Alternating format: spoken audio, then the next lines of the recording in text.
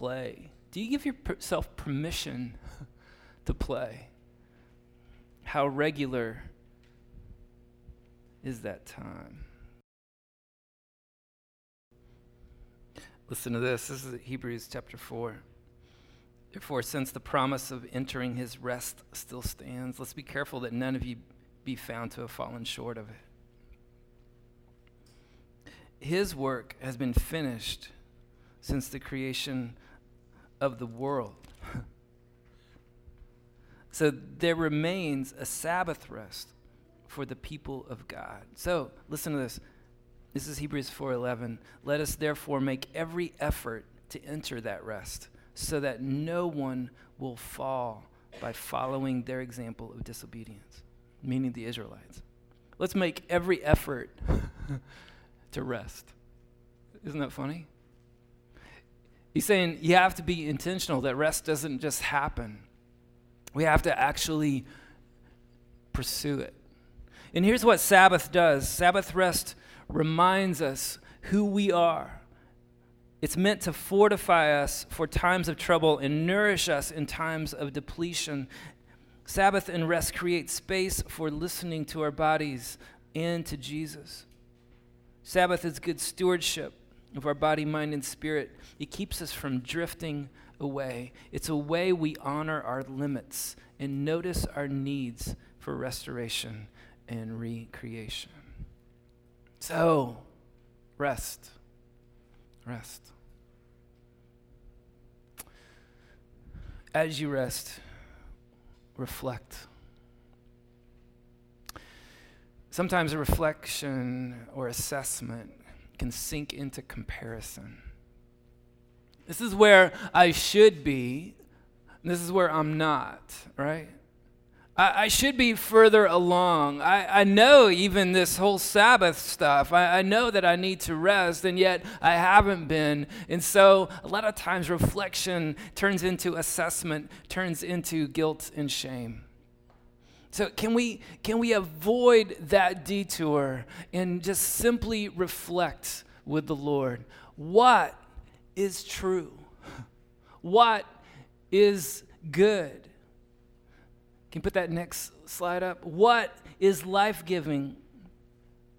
What contributes to a deepening relationship with Christ and his people? What's out of alignment? What consistently pulls me away from the reality of Jesus in my life? Can we take stock of our desires and our limits in our times of closest connection with God? So take a couple minutes with those questions. In reflecting on your life at this particular place, in this particular time, in this particular season, what's true? What is good? And is my life in alignment with what is true and good? Is my life pointed in the trajectory toward Jesus or away?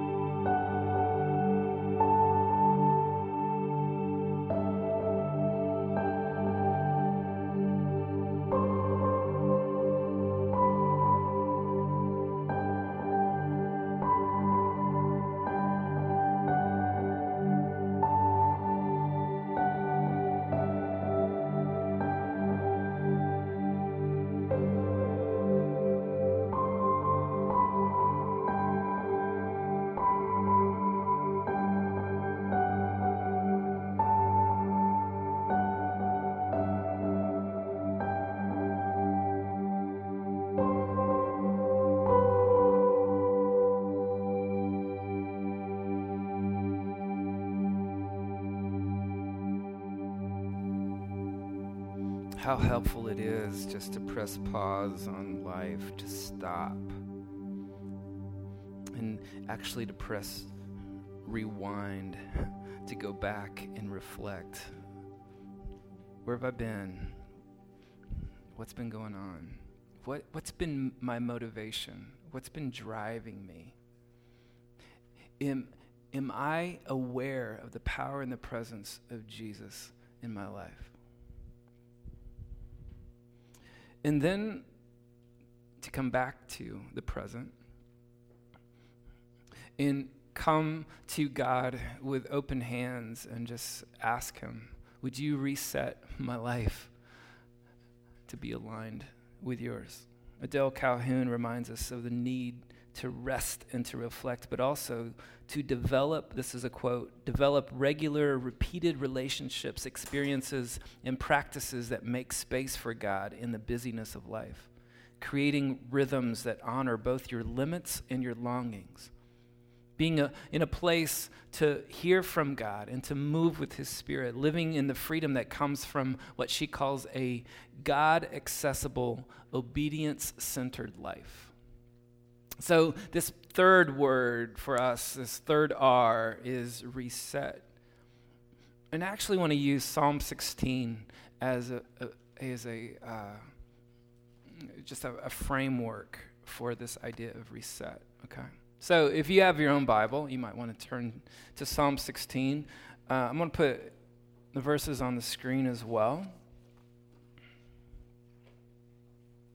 Kind of broke it down into three parts. First part is reset to the reality of God's provision.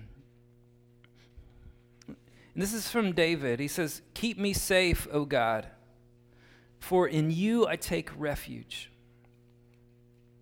The tone of this psalm is one of what a commentator called settled joy. I love it.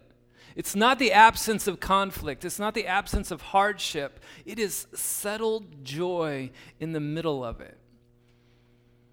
And he says, God, in you I take refuge. You are my refuge. You are my confidence. You are my trust. And if we're going to talk about worship, the deepest form of worship, the deepest form of honor that we could possibly give the God of the universe is our trust. It's our trust. Because our trust is attached to our obedience. And several times throughout the Old Testament, he says, I'm tired of your sacrifices. Because they're not coming from a place of trust. They're just simply going through the motions of religion. I'm tired of sacrifices. I'm tired of empty words. I want you. I want your trust. I want your obedience. I want your relationship. And David says, in you I take refuge. Preserve my life. Charles Spurgeon said, put these words on this verse. Preserve me from the world. Don't let me be carried away with its excitements. Suffer me not to be before its blandishments, nor to fear its frowns. Preserve me from the devil. Let him not tempt me above what I'm able to bear. Preserve me from myself. Keep me from growing envious, selfish, high-minded, proud, slothful. Preserve me from those evils into which I see others run, and preserve me from those evils into which I am myself apt to run. Keep me to you. Verse 2, he says, I say to the Lord, you are my Lord. Apart from me, I have no good thing. So God is our refuge, but then David says, I have complete reliance on you, God. David is speaking to his soul, and he does that a lot, which I think is kind of cool. When's the last time you spoke to your soul? Like this. Glasses, please. Ouch. Why, this is Psalm 43. Why are you downcast, O my soul? Why so disturbed within me? Put your hope in God, for I will yet praise him, my Savior and my God. David talks to his soul. And this is what he says. I say to the Lord, you are my Lord. Apart from you, I have no good thing. His soul is saying, God, I am completely reliant on you. I am setting my heart on you. And reliance undercuts our own self-sufficiency. John 15, apart from Christ, we can do nothing, right? We work so hard to accomplish. We work so hard to build. We work so hard to make a name, to make a reputation. And David comes to this conclusion that we have to come to, that apart from Jesus, nothing happens. Nothing happens. God, you are my refuge, but I also have this reliance on you. In verse 3, I say of the holy people who are in the land, they are the noble ones in whom is all my delight. He's talking about community. David says, I delight in your people, God. Despite all their failings and despite all of their embarrassments and their stupid things that we all do, there is a delight in the body of Christ. It's this road trip with friends. We are created for community centered around the gospel of Jesus. And so part of pressing reset is looking at community. And so where have we been these last few weeks? Do you have people in your life that are a constant source of encouragement, that are a constant source of pointing you toward Jesus? People in your life who pray with you, people in your life that say, dude, what are you doing? You know, I mean, those kind of people. So pressing reset means that we acknowledge that God is our refuge and our reliance on him, but also our reliance on his people. In verse 4, those who run after other gods will suffer more and more. I will not pour out libations of blood to such gods or take up their names on my lips. So reset means running after the right God. It's discernment. What is true and what is good? And is my life aligned with what God says is true? Is my life and my words and my thoughts and the trajectory of my vocation, is everything around what God defines as true? Is my identity wrapped up in who he says I am or who others say I am? I want to run after the right God. I don't want to run after false gods. They had statues, we have our own. Right?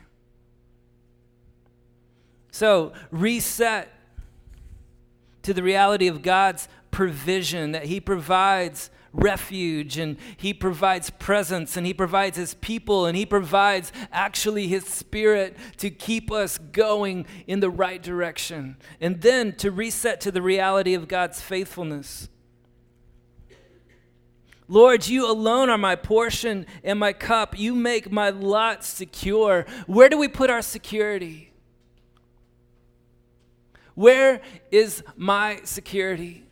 What do I attach to? Where's my confidence? Verse 6, the boundary lines have fallen for me in pleasant places. Surely I have delightful inheritance. Where's our contentment? Paul said, I've learned to be content whatever circumstances I'm in. From verse 1, we see that David's circumstances aren't all that great. You have been my refuge in a time of trouble. That our joy is not attached to, and our contentment is not attached to us getting our way and everything being smooth.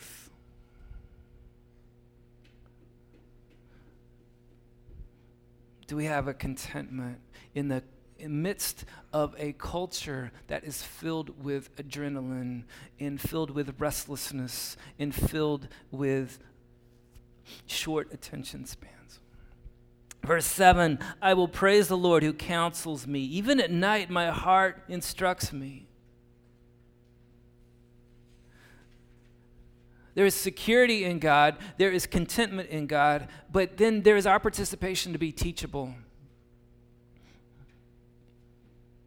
to be attentive in listening to his word.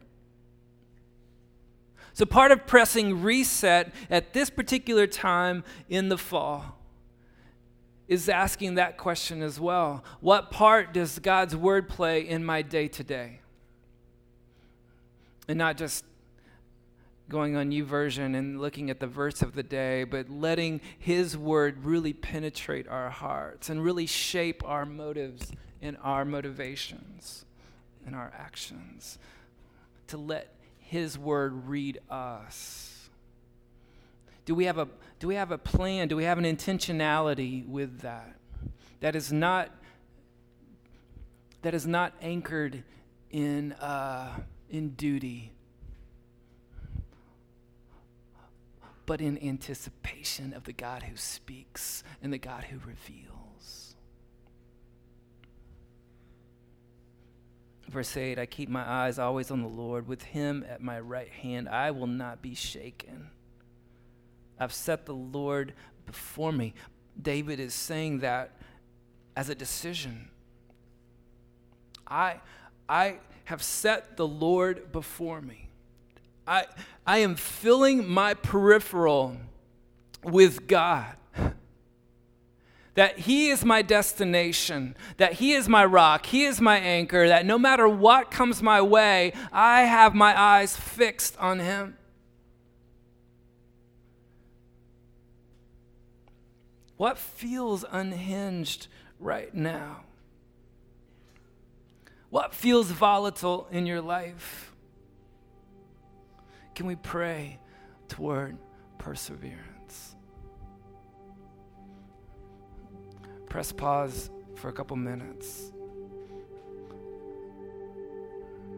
just to take that to the Lord. What's it mean for him to be your security? What's it mean for him to be your contentment? What's it mean to be teachable and persevere?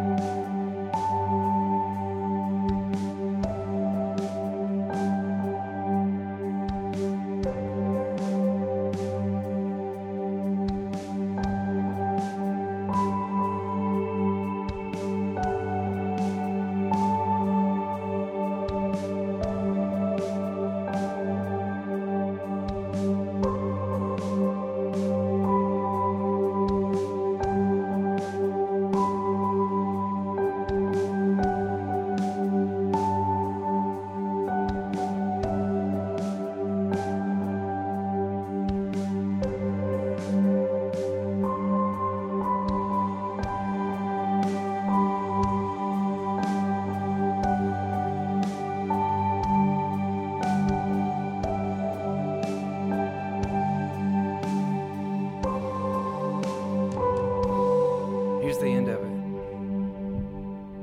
Reset to the reality of God's promises.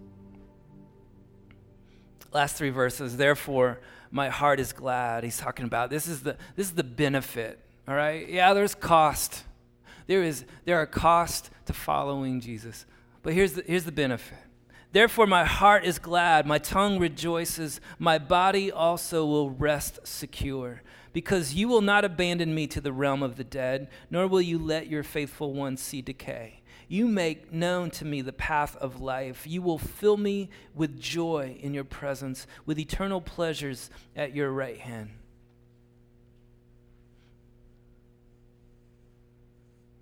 You will not allow me to see corruption. My heart is glad, my tongue rejoices, my body will rest secure.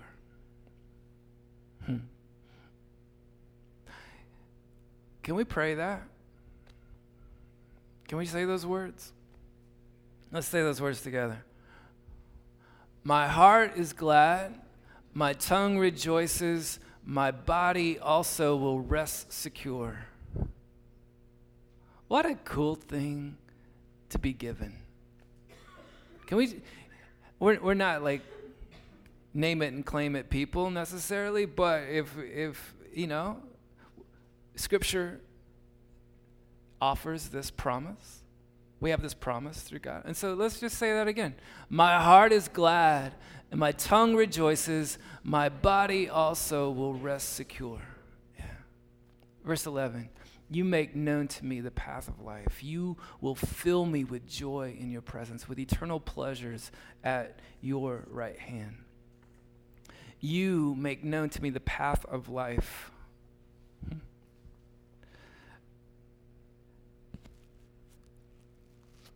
That is an awesome promise.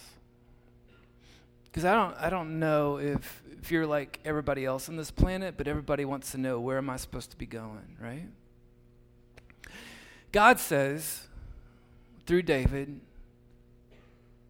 I will show you the path of life. Jesus said, I am the path of life.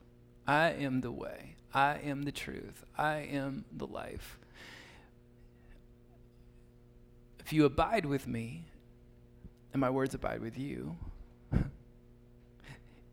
very, very much connected, that our own inner peace, our own inner joy is absolutely wrapped around the presence of Jesus in our life. But Jesus is going somewhere. And so it's not static, that we are moving with him. And he will make known to me the path of life that extends beyond death into eternity. You will fill me with joy in your presence and with eternal pleasures at your right hand. That our longings and our desires are not automatically wrong. We still have to do some sorting and some vetting with the Lord and practicing really taking our longings and our desires to him. But he puts longings and desires in us. And so a redeemed version of that, a version of our longings and desires that is absolutely surrendered to his lordship, that is a good thing, right? And so with eternal pleasures, and you fill me with joy, that is a gift from God. It's a gift that has been screwed up by a fallen world. In fact, let me read this to you. Do y'all know Screw Tape Letters? You know the gist? C.S. Lewis wrote Screw Tape Letters, and it's this senior demon writing to his nephew Wormwood about God and about Christians. And so everything is flipped around, right? Do you understand that? So here's what he says. He's talking about God creating pleasure. Like the foam on the seashore, out at sea, in his sea, there is pleasure and more pleasure. He makes no secret of it. At his right hand are pleasures forevermore. Eternal pleasures. Psalm 16. He says, ugh, I don't think he has the least inkling of that high and austere mystery. He's vulgar, Wormwood. He has a bourgeois mind. He has filled his world full of pleasures. There are things for humans to do all day long without his minding in the least. Sleeping, washing, eating, drinking, making love, playing, praying, working, everything. Listen to this. Everything has to be twisted before it's any use to us. Remember, this is the demon talking, right? Everything that God created, sleeping, washing, eating, drinking, making love, playing, praying, working, everything has to be twisted before it's any use to us. We fight under cruel disadvantages. Nothing is naturally on our side. So part of pressing reset is to coming back into adjustment with what God says is good, including what he has created to bring us pleasure, joy, peace, hope, life, abiding with Jesus, who said this, I have come to give you life, and not just life, but abundant life. Or Peter said this in his letter, his divine power has given us everything we need for a godly life through our knowledge of him who called us by his own glory and goodness. So, what's it mean to press reset?